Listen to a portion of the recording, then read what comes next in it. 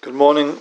Welcome to the Chovot Levavot class on Shara Bitachon. We are currently studying the third Perek. Yesterday we spoke about the Chovot Levavot explains the reason why Hashem required us to do Hishtadlut. And I want to continue on this for a little bit because it's a very central point in understanding Bitachon and what is Bitachon and how to attain Bitachon. We spoke about that the Chovot Levavot gave two reasons why Hashem required us to do Hishtadlut if at the end of the day everything is from Him. Now just a little bit of an explanation, even though many people of course know that Hishtadlut really was the curse of Adam HaRishon, Bezeat HaPecha Tochal Lechem. However, Rabbi Dessler explains in one place, he explains that the way Hashem gives a punishment is not the way that we understand a punishment of a person. It's not the same. When Hashem punishes someone, His punishment is a rectification of the sin, which means a person does a sin and automatically he becomes distanced from Hashem in whatever area he sinned. The proper rectification of that, how you come back and regain that lost ground, so to speak, to come back to that closeness to Hashem, that, so to speak, is the punishment of man. So punishment really is just how we rectify what we did wrong. So therefore Rabbi Dessler explains when Hashem cursed Adam HaRishon Bezeat HaPecha Tochal Lechem, He wasn't slapping him across the face. You did this, you deserve a slap. It was an inyan that Adam HaRishon distanced himself from Hashem by eating from the Etz HaDaat, whatever exactly the Averah was, which is quite a subject.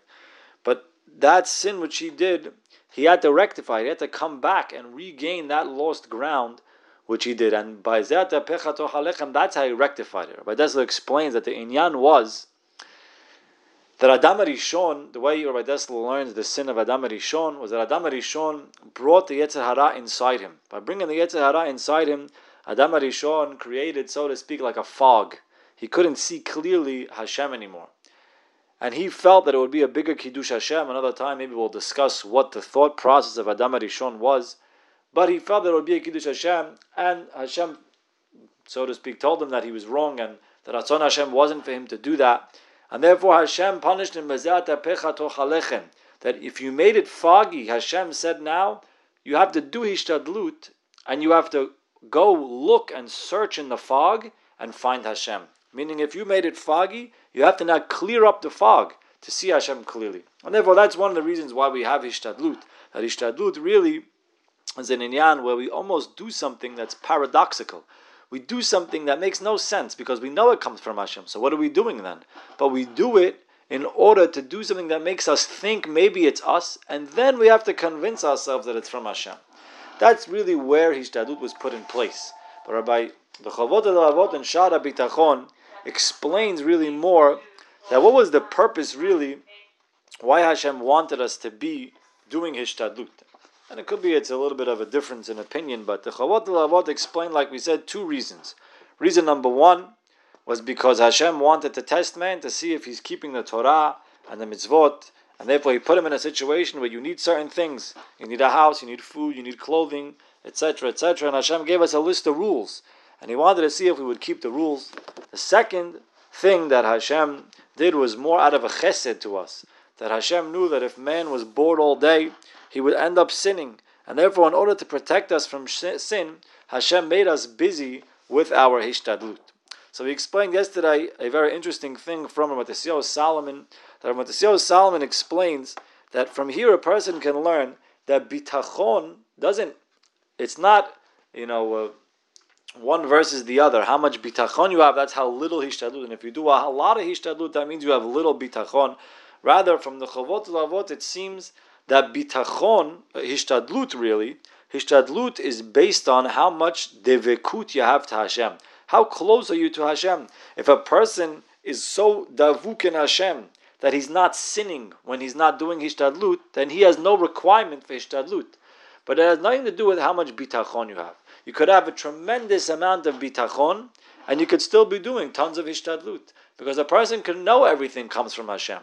But if he sees a purpose in his Hishtadlut because it protects him from sin, then it's necessary for him to continue that Hishtadlut. Now on this note, this means that any time a person is presented with a situation where you have to decide, am I going to do more hishtadlut or am I going to do less hishtadlut? So it depends what the thing that you're balancing is.